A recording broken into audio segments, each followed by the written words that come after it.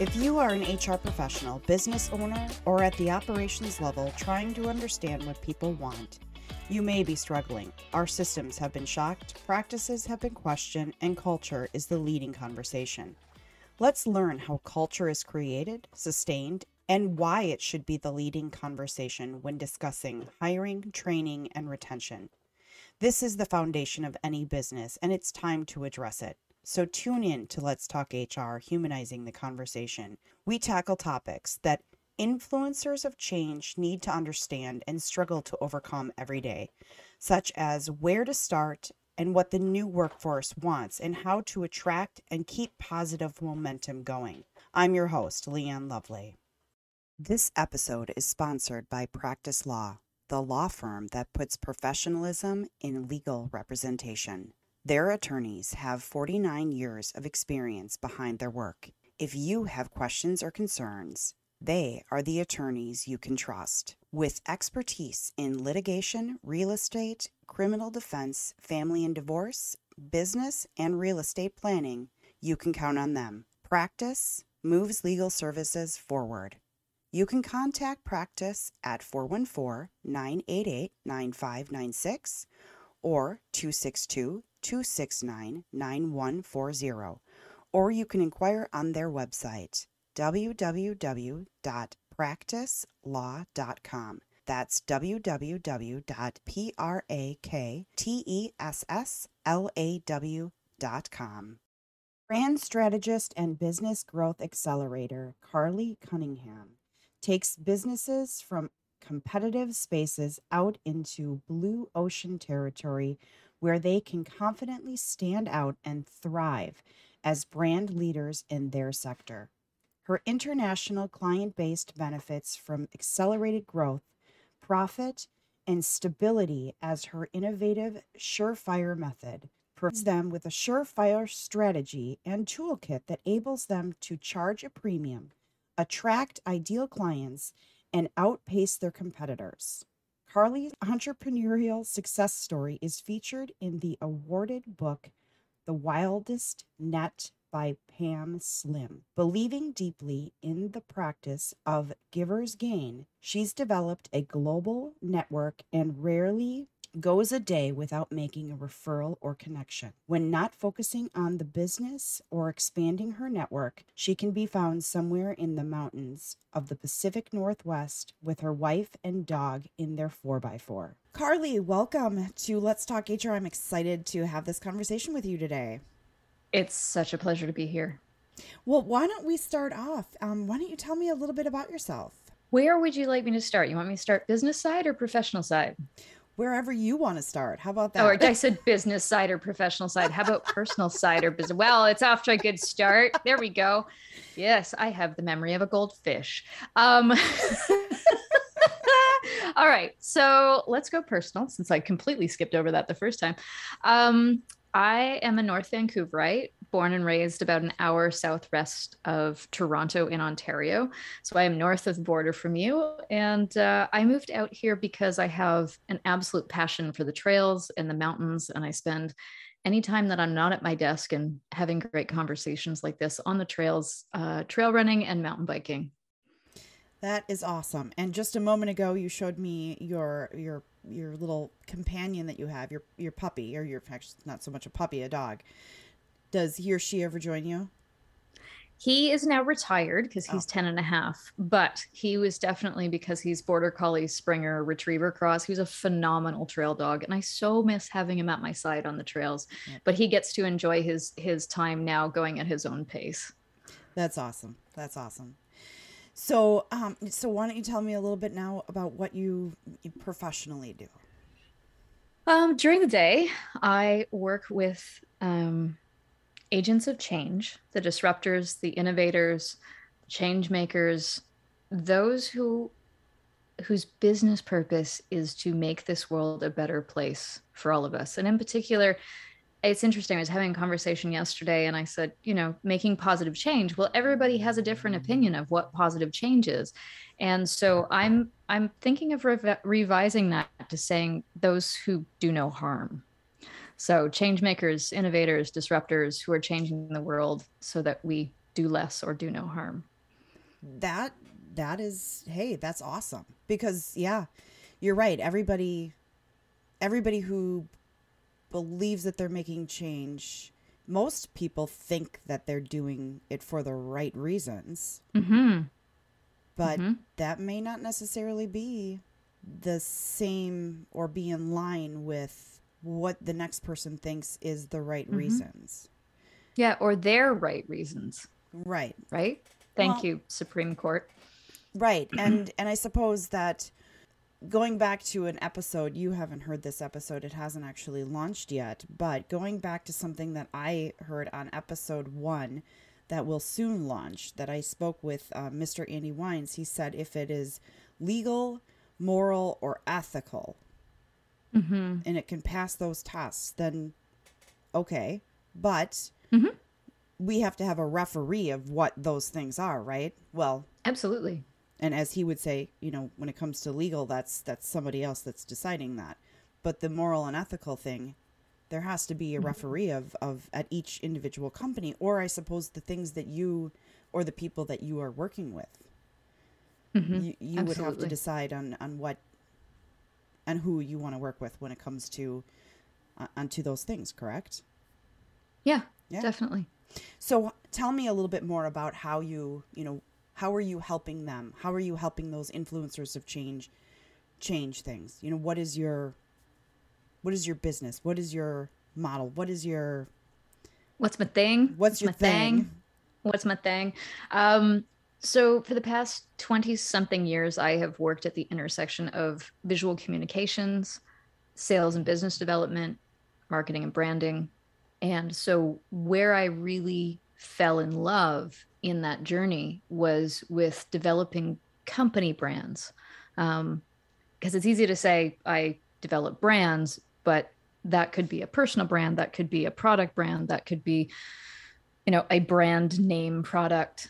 But what I really enjoy doing is working with business owners and leaders and their leadership teams to get clear on who they are, what they do, the value they deliver to the right audiences for them, and how to differentiate themselves in crowded markets to effectively push themselves away from red ocean out into blue ocean territory.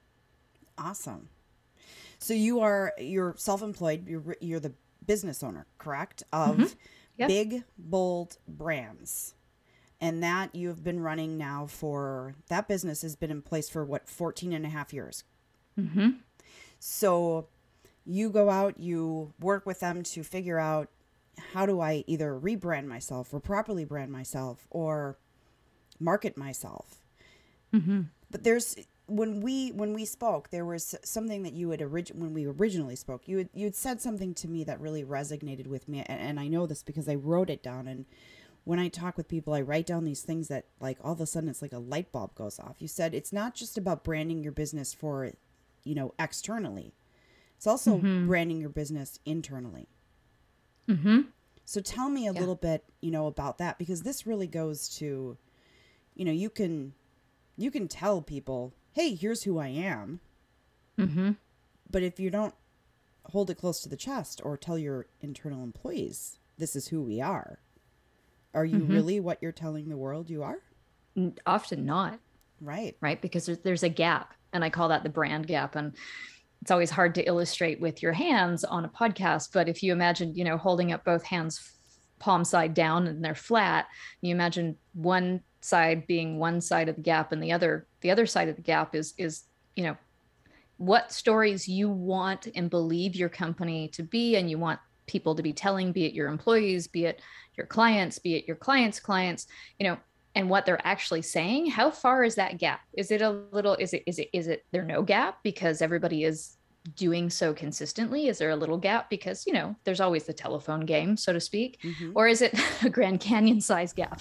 Let me tell you, having just done the Grand Canyon, that's a pretty big gap. So when we talk about internal versus external brand, there's a couple layers to that. So the internal brand is what is everyone internally believe the company to be. And I'm sure because of your background and what you do, you are well versed in the term HR brand. Well, here's the interesting piece for me. So I've worked in if we're talking bigger organization, I've worked in the marketing side of things. And so, if you imagine circles making up all the departments, we're kind of often times in opposing places on that larger circle of the company. Mm-hmm. And so typically what happens, like a business grows, the brand gets formed either by an external party or by an internal party because someone's been brought in marketing, the company grows, someone like yourself gets added in an HR position, looks at the Glassdoor description and goes, oh, okay, so we need to work on that. We need to build an HR brand. Mm-hmm. The challenge I have with that is we've got two siloed brands, and congratulations, now we've got sometimes some polar opposite things going on. Mm-hmm. And in reality, when I talk about building a company brand from the inside out, my methodology puts it in the leadership house and brings the leaders into the company to agree on, why did we start this business? What is our purpose beyond making profit? What are our guiding principles, aka our values? What tools and measures are we using to determine that everybody's acting in alignment with the desired behaviors and the guiding principles of our company? And when we talk about the business owners and we get that tight in, when we're talking small to mid-sized businesses especially, people leave other businesses for their passion, much like I did. And for reasons of, I left my business or I left the company that I was working for, great agency, love the people, but quite simply put, I was starting a mountain bike race career and my boss wouldn't give me the time off that I needed to improve my Canadian standing. So I was like, wow, this is interesting. And so I quit to follow my passion and I started to freelance. And then that's effectively led me down this path to building my own business. But the understanding of that is I left for certain reasons. I bring myself to the business. I bring my own beliefs, my dreams, my passions, my ways of being and doing to the business. And if you simply take a business owner or partners or a leadership team and you allow someone externally to brand them like you would a product, we're going to do the market research. We're going to figure out where the gap is in the market. We're going to figure out how to, in a way, manipulate the differentiation of this. And we're going to wrap, the new beverage can in pink because it's going to be for girls 14 to 17, yada, yada, yada, right? Mm-hmm. The problem with that is you can't do that to people. Right. Right? You can't just find a gap in the market and tell them this is who they're going to be and this is who they're going to work with, because those dreams, that passion, the ways of being and doing, they need to be that, live that for them to authentically show up and also for them to be able to actually do it.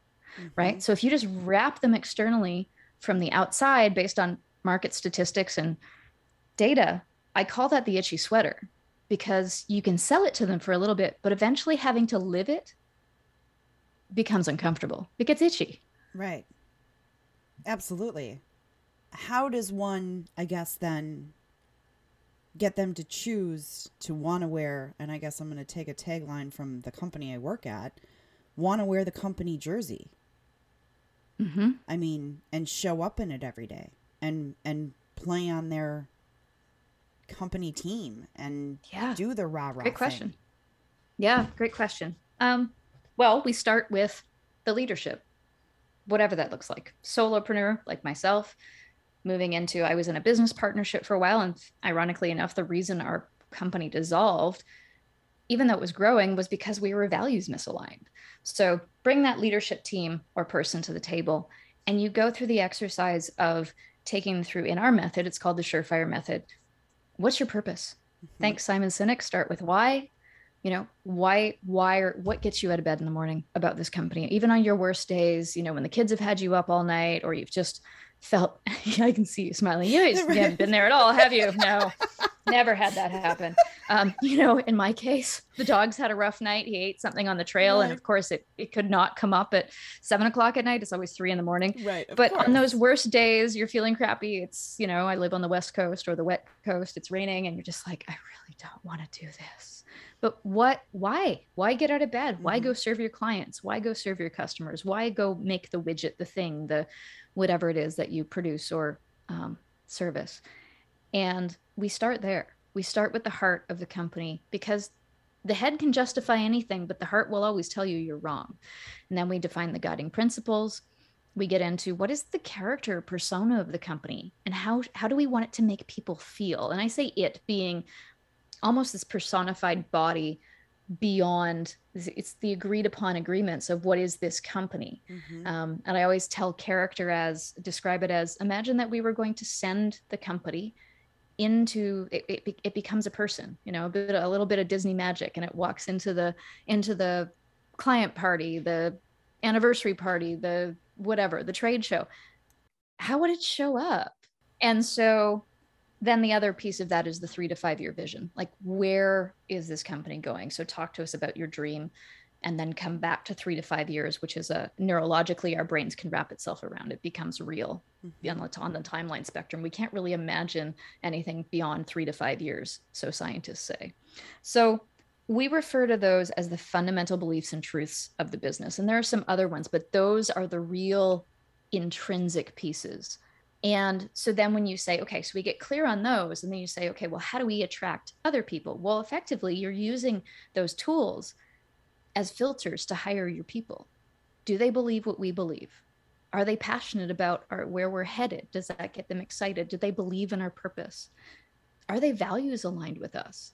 Right. And do we feel like they could personify the character and make people feel the way we want them to feel? Well, and if you do everything that you just said well enough, you have then created an entire workforce of people who are out advertising on your behalf. And I'm not talking about the widget that you're creating or the product that you're creating. I'm talking about advertising to come and work for you. Advertising that when you have an open job and they're saying, and you say, hey, and this is just an added kicker of, we'll give you a $50 gas card. And right now, I could definitely use a $50 gas card. I could use a $2 gas card, anything to get that gas price down. Anyways, I mean, if a company would say, hey, we'll give you, a referral bonus to anybody, and now you've done everything, all of what you just said properly, your employees now become your greatest asset to finding people to come and work for you. Because if you are treating them right, they understand your vision just as much as you understand your vision, your path, your passion, all of the things, then all of the sudden it is that much easier to hire, because the people, your entire workforce has now become the advertisement of why they should work at that company. And you have 20, 30, 150, 1,000 people saying, oh, you should come work at this company. It is awesome. The culture is great. They treat us like great people. They don't treat you like a number. And then retaining people is that much easier, because people aren't running out the door because they have, they feel like a number. This is my area of expertise of, hey, treat people the way they should be treated. I'm so tired of people saying we have a hiring problem. Really? You have a hiring problem? How many people have you hired in the last 6 months? Well, we've hired 10. Okay. How many people have left? Oh, well, only 3 of them stuck. You don't have a hiring problem. You have a retention problem. And if you have a retention problem, you better be looking at your culture. You better be looking at your management. You better be looking at all of the things, because that hiring problem is not the problem. If you're hiring people and they're leaving, you have a retention problem. And if you have a retention problem, you most likely have a culture problem. And a brand problem. Brand and culture, egg, chicken and egg. Yeah. And so here's the other interesting piece. I'm just a couple of things I want to pull on there, just so it doesn't get missed. So it's not just enough to put those words down on paper when you develop your purpose, your guiding principles, all those elements. You need to take them off the page. You need to put them into action. We call it integrating them within your systems and processes and activating them within your people. That's where the rubber really hits the road. And you're absolutely right. When that happens and people it's the cheesy metaphor, put them all on the boat and they'll all be, sitting in the right direction, rowing at the right cadence, and know where they're going. Right? How many companies get siloed simply because they all believe something different about where they're headed and what their purpose is that contributes to the bigger purpose? Yeah. And I agree with you on the retention problem part. What I'm starting to hear companies are doing is they're doing stay interviews, because people are throwing money around willy-nilly right now, because all I hear is, oh, so and so is paying this much more and so is giving this amount of bonus just to get people to stay. Well, we know that after a certain percentage, because studies have shown that money isn't everything. Now, money does talk, but it's not everything. Mm-mm. So what if you sat down with your staff, if you have any fear of anyone leaving, or even maybe it's just your A players where you're like, oof, who's going to scoop them up? Because we know there's a lot of employee stealing going on right now. Do a stay interview. That is going to give you, that is the litmus test for, is your brand what you believe it to be? Hire an outside person to do it, even if it's someone, even if it's a VA, make up the questions, have someone do stay interviews with your rock stars, with, or maybe with a sprinkling of people throughout each department, and just read. They'll tell you. Right. If, and here's the other thing that I am amazed. So I've been in the industry, you know, my listeners know how long I've been in the industry. I'm beating a dead horse, and you know, a long time, a long time. And during my time of corporate HR, and when somebody came in and they gave notice, it was hands down. It was, okay, we'll schedule your exit interview, figure out who, you know, is going to sit in on that. It was hands down because, and again, I understand there was also, this was before, you know, 2008, when the world decided that all of a sudden your team of, you know, 4 HR people is now only 1 HR person, and that HR person has to do everything, and it's like overwhelming for that person, and we've never recovered from that ever. It drives me crazy that the world never recovered from that. There was a complete shift. Everybody got laid off that was in human resources, and departments never rehired those numbers back up to where they should be, because there is way too much responsibility put on one person that is supposed to, and then those people get burned out, and then they become mean. Sorry, not all of them. Not all of them. There's my little. No, but I get you. But here's the other thing. One person can only handle policies and procedures and like the admin stuff that is the eye drying, want to scratch my eyeballs out work. Well, who's actually working on the culture? Right. And if your people are your greatest asset, expense or investment? Correct. Right. So, but during that time, it was an exit interview. Why are you leaving us? You know, and you actually got feedback from these individuals because, one, you weren't treating them like a pariah for leaving. You were like, hey, we genuinely want to know why you're leaving us. Now it's like, okay, you're leaving us? Great. Boot them out the door. Bring in the next person. Why? You know, there are people who they give notice, and companies are like, they either say, okay, we'll give you $5,000 more to stay. And they say, no, I'm sorry, I'm still leaving. And they're like, okay, fine. See you later. Get out of here. Hey, stop treating people like that. Like, well, and you know, and you talk to companies, they're like, we just don't have time. We don't have time for it. We need to move on and find somebody else. Well, maybe if you shifted back to the way that it was, you wouldn't have as many people doing this, and you would find time. Reinvest back into your people, and you won't have the turnover. You won't have the, 25% turnover that you have. And that's ridiculous. Maybe you would have a 10% turnover rate versus the 25% I think right now is being nice. In some industries, the turnover rate, on the production floor is 50%. And the ones that do stay have been there for 15, 20 years. And they're probably just too scared or comfortable to leave. Right. Because they're of, and I hate to call out an age group, but many of them are some of the older population that is what they did. They have been there. They're going to stay until they retire. They're not going to make a move. It's part of their generation. It's part of that's what's ingrained into them. They're going to ride it out no matter what. And that's it.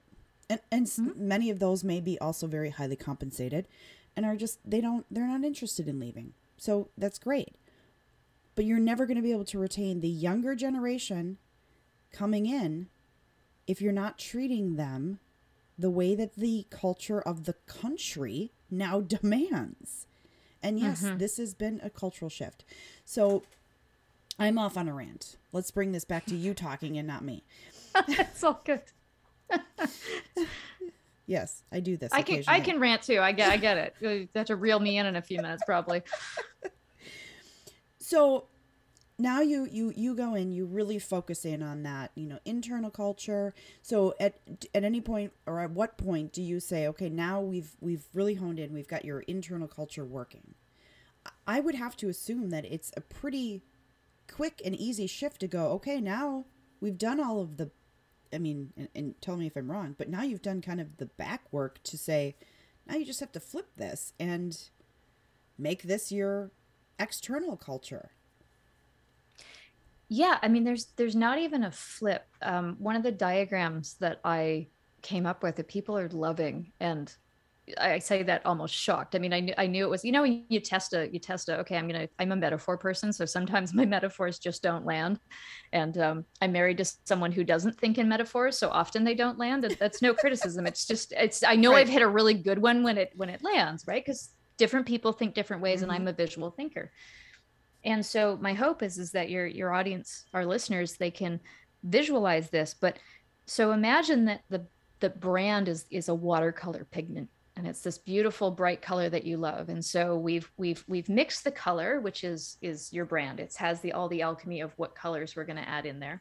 And then leadership is at the center of your company. And so every time we practice living our brand and integrating it into our systems and activating it amongst our people, now imagine taking some of that pigment and dropping it in each department.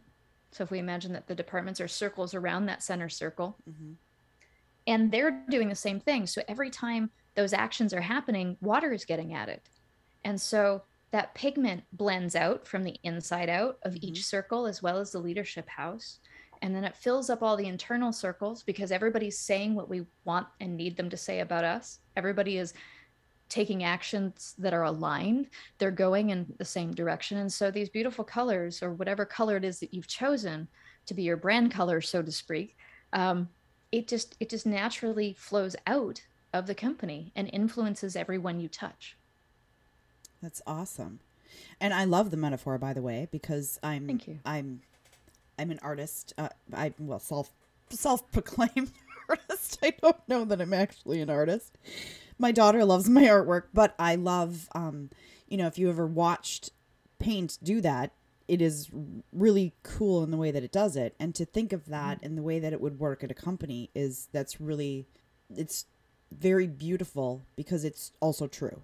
Because you're right. You get it, everybody flowing in the same way. And yes, this is exactly what we were just kind of talking about, is that your people become your greatest asset and greatest sales tool if you get everybody thinking and working in unison in the same way. So, and somebody out there, it'll be a smart, intelligent question, or it's always the heckler in the room goes, what if your target audiences don't like the color you picked? Right? But that's the thing. As you build these strategic tools, the ones I haven't talked about yet. So the internal tools in my diagram is our big, bold brand. We call it the big, bold brand raspberry.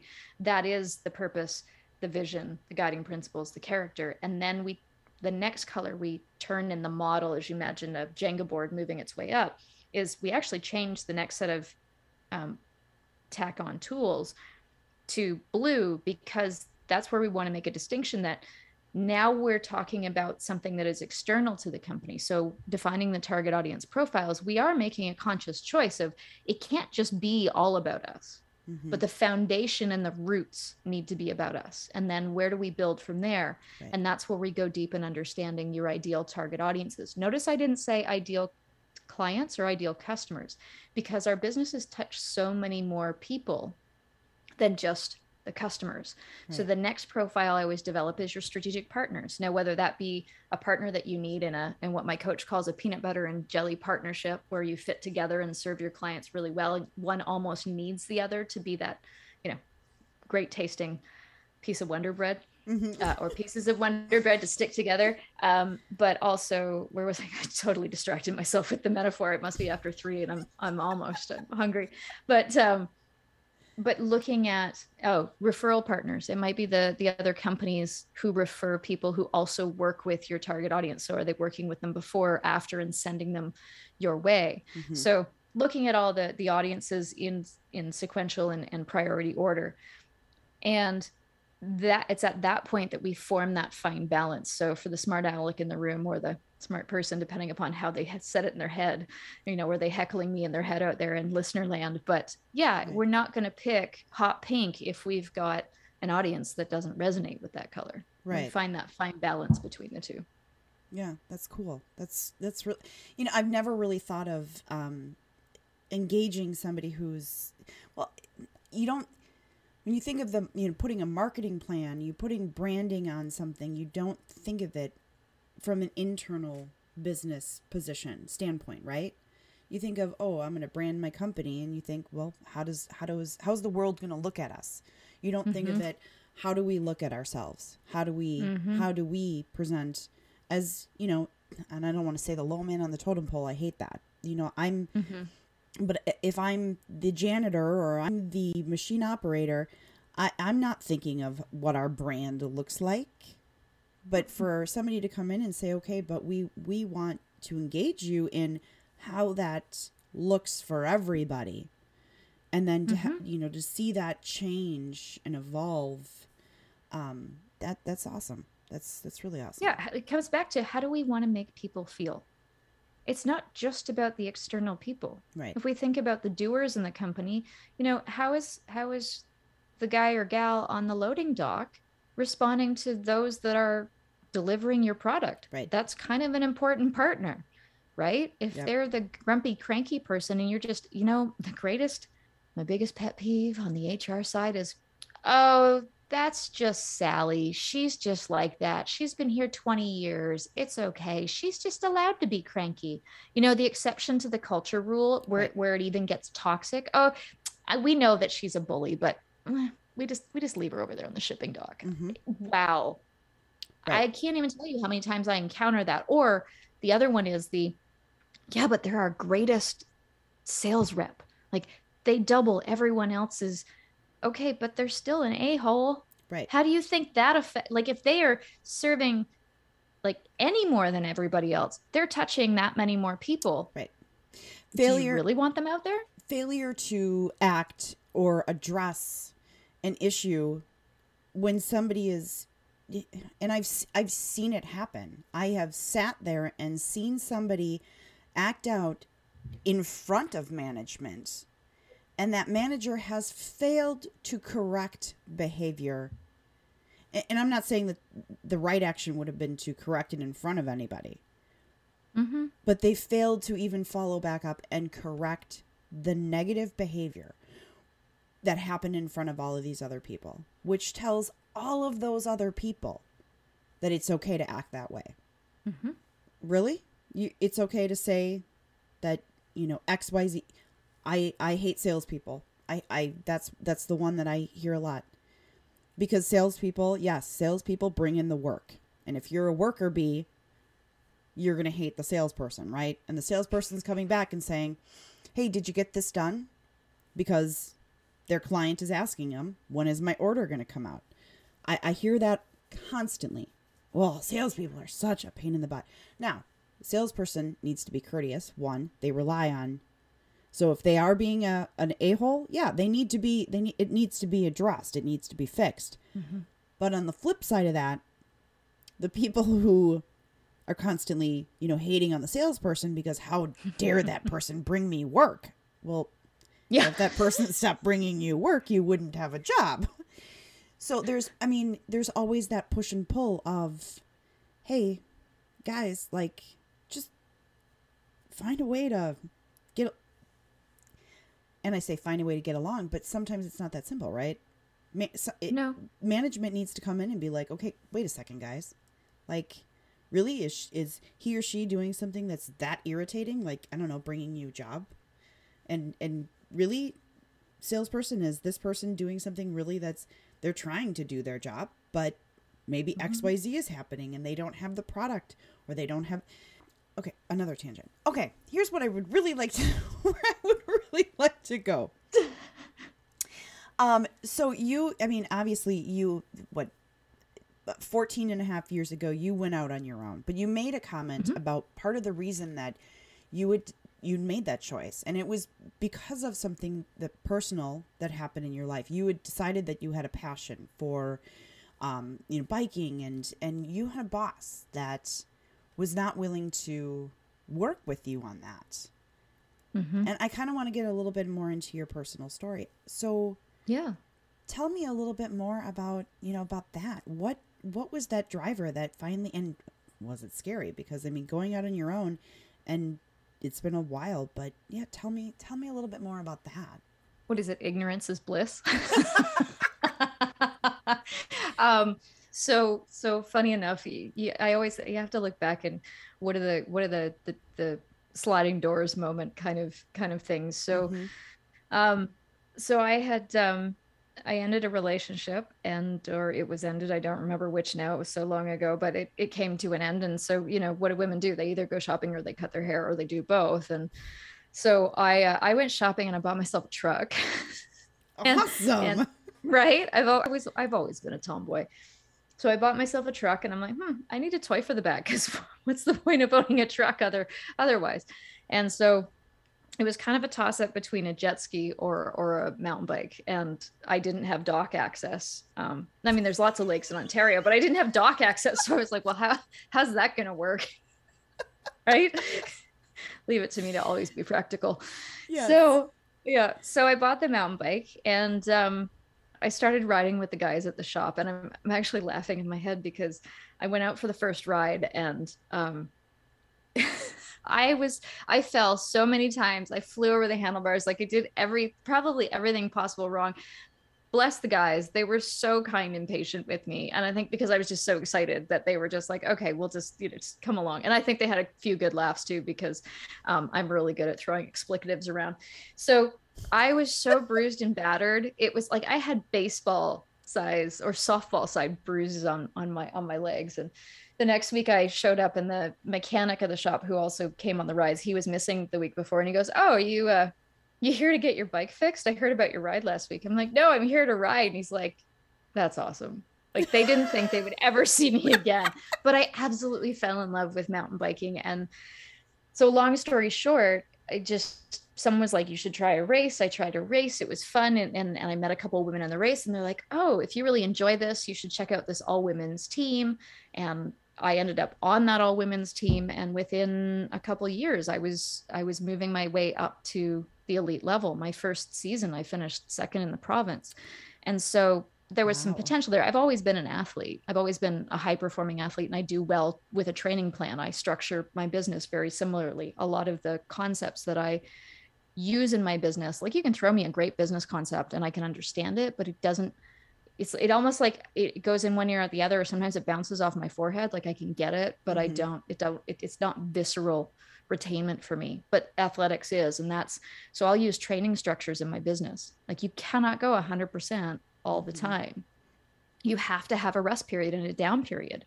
And so you can't always design that depending upon what kind of business you run, but you can recognize when you have a downtime. And it took me a lot of years to learn this. Don't freak out. Enjoy your downtime, because if you're good at what you do and you're consistent with your marketing actions and you deliver a great product or service, that word of mouth is going to work for you. I mean, you can't just sit around and do nothing, but you can back off the pedal a little bit. Right. And so I eventually moved west to improve my Canadian standing.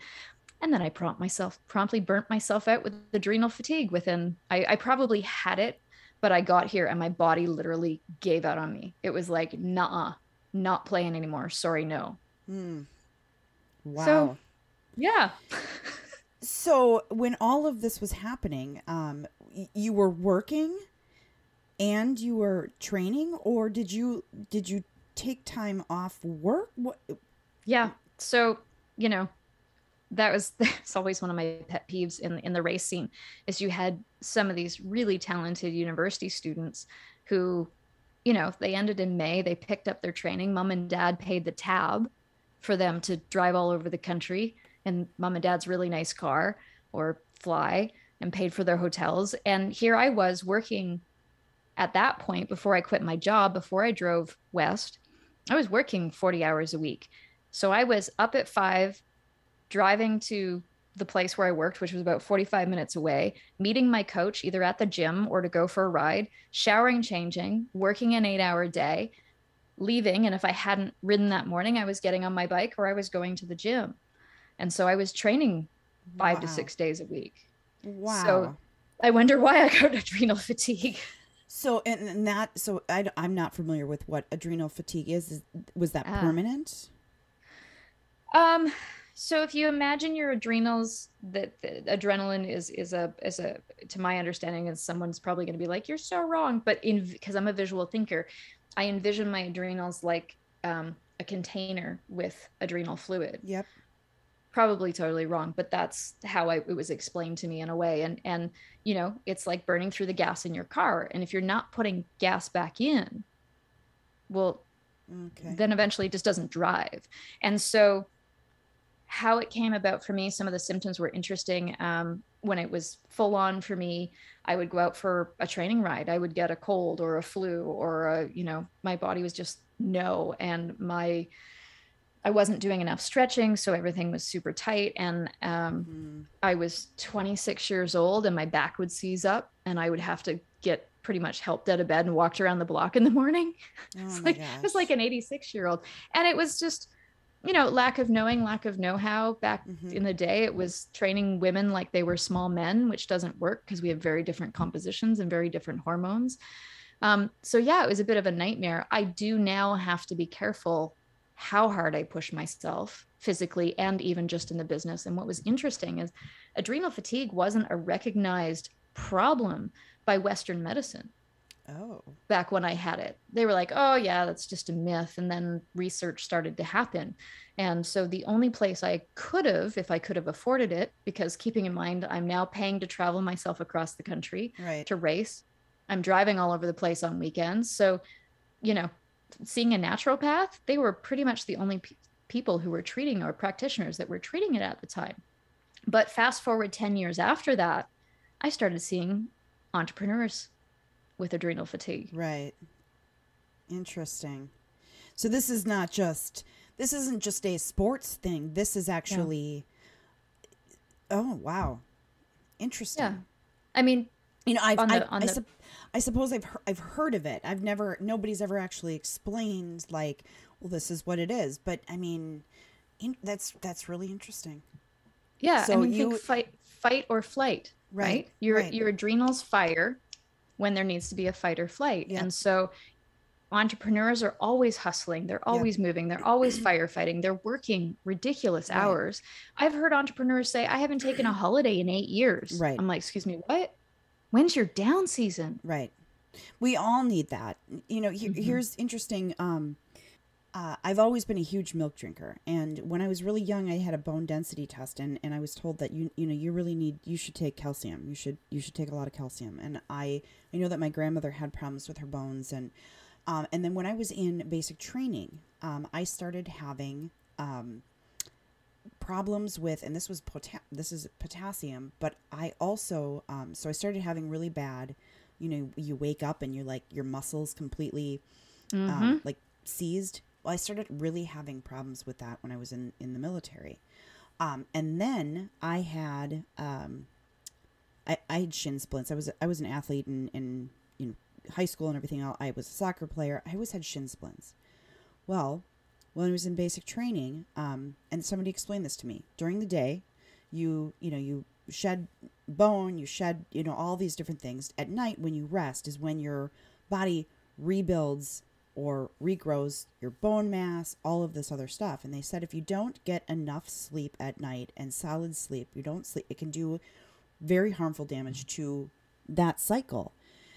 Well, I had shin splints really bad in the military. They started coming back and I wasn't sleeping properly. I'm 17 years old. You're in a completely crazy environment. Those shin splints eventually turned into shin splints to stress fractures, eventually to an actual break in my Ouch. bone. And when I came back, they did a nuke med scan. And I have never in my life, like, they're like, oh, so the hot spots are all lit up. And I'm like, well, the whole thing's lit up on the lower extremities. And they're like, yeah, you really shouldn't be walking. I'm like, you gotta be kidding me. My hips, I have now permanent bursitis in bilateral hips. My knees, my patellas were swollen. The tops of my feet, all of them had stress reactions. So it's no joke. Like, when your body, when you're not properly taken care of, and I'm 17 years old, I didn't realize that, this is happening. And you're in basic training. You can't go to him and be like, yeah, I think I need some calcium. It's just not something you do. Excuse me, can I go to the pharmacy, please? Right. Be like, what is wrong with get back in formation and Fall in line, soldier. Right, fall in line. But I mean, I was in physical therapy for almost a year. I still have problems with my hips because of that time period. But it's no joke. Your body, it does try to give you signs. It's just that it'll scream at you all day long. You just need to learn to listen. So here's an interesting one, and I'm going to bring it back to an equation that I think helps anybody in any given time. But and learning your body is sometimes like what signals it's sending you. Mm-hmm. I know that if I'm craving salt and soda pop, I'm dehydrated. I haven't had enough water. Right. Now that's counterintuitive. Why would I be craving salt? Well, because salt retains water within your body. Right. So all these nerdy things you learn when you're an athlete. But overall, what we're both saying is paying attention to your body. And there's a great equation: stress plus rest equals growth. So no stress and all rest, no growth. Mm-hmm. All stress, no rest, no growth.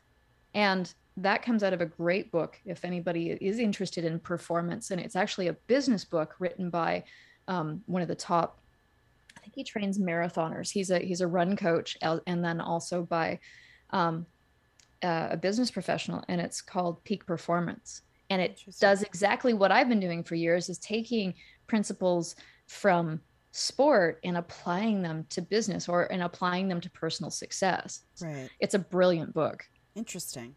Well, and that's why not take something that, I mean, the discipline that it takes somebody in sports to become a, effective athlete and high performing athlete.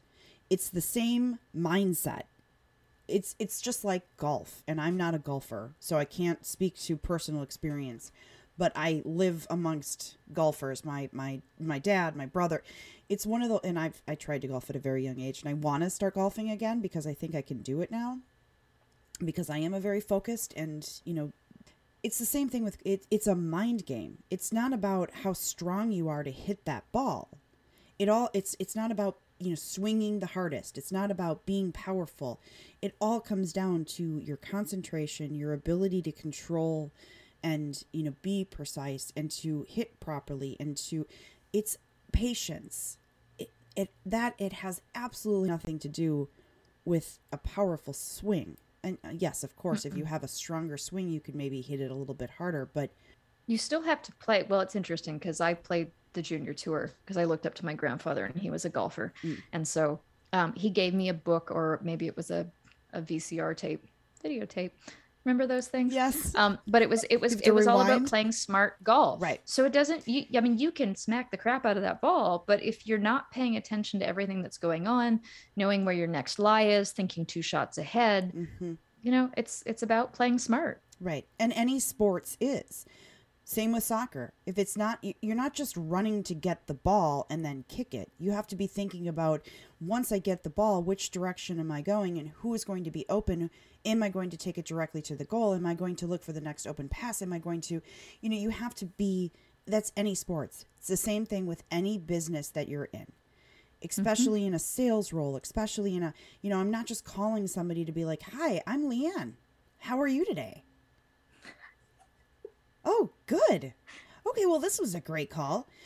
You have to, sorry, I'm in sales, obviously. That was awesome. I was about to start playing along with you. Right. But, you're calling and being like, hey, and you can't, you have to have a flow. You have to have a purpose. You have to have a hook that somebody's like, oh, I want to talk to you, so that they don't immediately be like, is this a sales call? Okay, great. Yeah, bye. And hang up on you. Mm-hmm. You have to give value. And you have to know, as the salesperson calling, you have to know when to pivot if that person is all of a sudden like, yeah, this isn't valuable.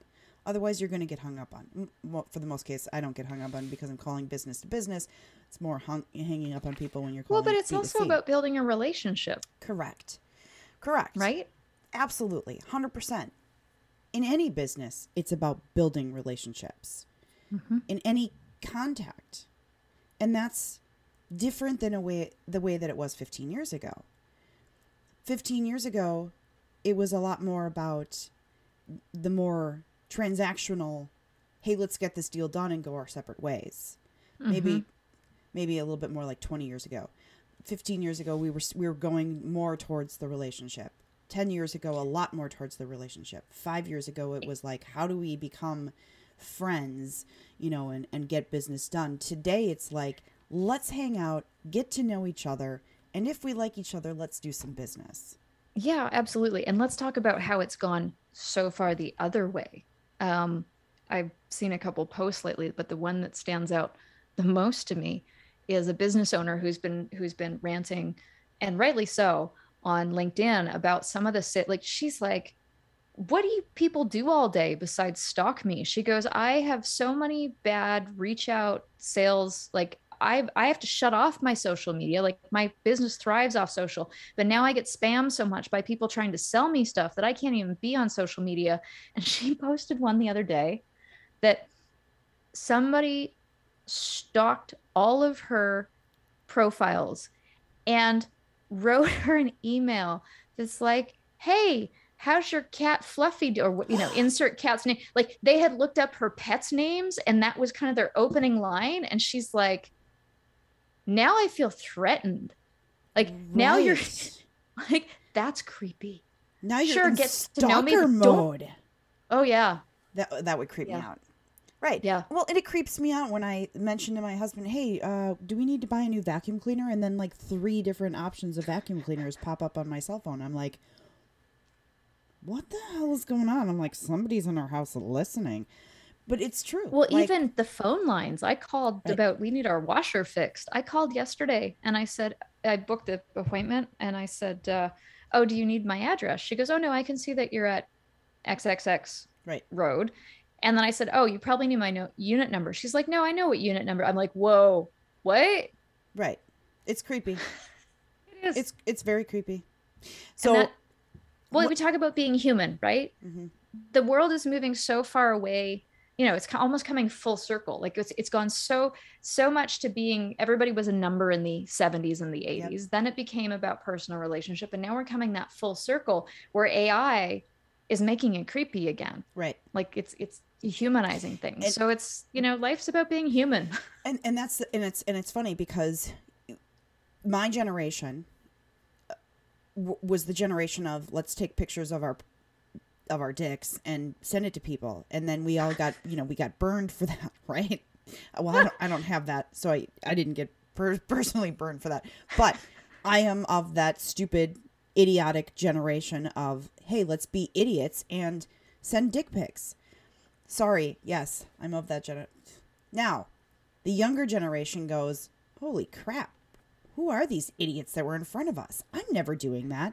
And they've gotten wildly private on social media. So there's a whole younger generation that are not on Facebook. Yep. They're not taking, I'm sure they take some stupid selfies and stuff like that, but they're not taking pictures, inappropriate pictures of themselves because they've learned from us. Thank God. Thank God they learned from us. So they're not being, so now we are flipping to the other side of that. Going back to anonymity. Correct. They're realizing, oh, I shouldn't tag where I am when I'm a 17-year-old or 16-year-old or 18-year-old girl, because that actually could cause somebody to figure out where I am. And maybe it could be a bad thing. Whereas my generation's like, oh, let me tag where I'm at. And, I'm here now. And do you think that maybe is not a great idea? I had my lesson with being stalked by an unknown number, by an unknown person. And it was terrifying. And it just happened to be at a point where I was living on my own. Right. And I never used to do that. I was not on Facebook. I never used to take pictures. I never posted them. And my friends always were like, why aren't you on Facebook? And I'm like, I have an account. I choose not to take pictures everywhere. I am a single woman who lives alone. Why would I put where I am? Why? I don't need to put pictures of my dinner. Nobody gives a shit what I'm eating. Again, sorry to anybody out there whose thing is that. Apologize to all our foodie listeners today. Yes. Okay, we are at time because we have gone off on a random weird tangent. So, the question of the season. Yes. If you could go back to your younger self and give yourself advice, when would you go back and what advice would you give yourself? Take more chances and fail fast. And what age would that be that you gave that advice to? I would say when I started my business. I would say in my 20s. I mean, you spend so much of your younger life. Remember that ignorance is bliss part. Absolutely. You hopefully got some parents to put some bumpers on the lanes for you. But, as a young woman, you stepped in, you transition from awkward teenageness into womanhood. And then society puts all these expectations on you and all these shoulds on you and and all these barriers on you. Trust your gut, go after what you want, fail fast, take more chances. That's awesome. That's brilliant. And I agree. Fail fast, bounce back quicker. Yeah. And when you win, celebrate the wins, damn it. Women are so good at being like, oh, no, I didn't deserve that. I've congratulated women for running incredible races where they've won. Oh, well, I could have had a better day, or that, like they did. Right. Stop it. The time could have been better. And you're like, wait, you just ran a marathon. My girlfriend, my one girlfriend runs marathons, and I'm like, why do you do this? And at the end of every race, she's like, I don't know why I do this. I'm like, there's a certain running and riding distance where you get to the end, and you're like, why do I do this? Right. You lose your why because your body's like, I'm so done with you. Right. 2 miles, that's my max. And I did that only because I had to. I was in the military, and it was like, you have to run 2 miles. And I'm like, okay, great. I think at the time that I was, had required to do this, I did it in 17 minutes. And I'm going to boast about this. In 17 minutes, and I think it was 58 seconds on a broken leg. Nice. So. Oh. I didn't know it was broken at the time that I started running, of course. But after I hit the finish line, I collapsed. At which point then they took me to, med. And med said, here's your x-ray. And I went, holy shit, it's broken. Yes, it is. You probably shouldn't walk on it. Probably should have told me that before I ran the 2 miles. But I won't anymore. Okay. The point to my resilience comment, right? Like, just go for it. Yeah. You're more resilient than you think you are. Yeah. You could do anything you put your mind to. Absolutely. If somebody wanted to reach out to you, how would they go about doing that?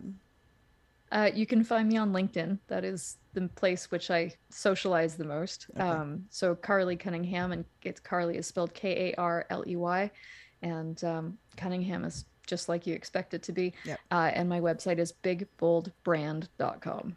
Excellent. And I will have that in the show notes as well, so anybody can check there and check it out. So thank you so much. This was an awesome conversation. I truly enjoyed it. It's been so much fun. Hopefully those have laughed along with us. Yes. Thank you again for listening to Let's Talk HR. I appreciate your time and support. Without you, the audience, this would not be possible. So don't forget that if you enjoyed this episode, to follow us, like us, or share us. Have a wonderful day.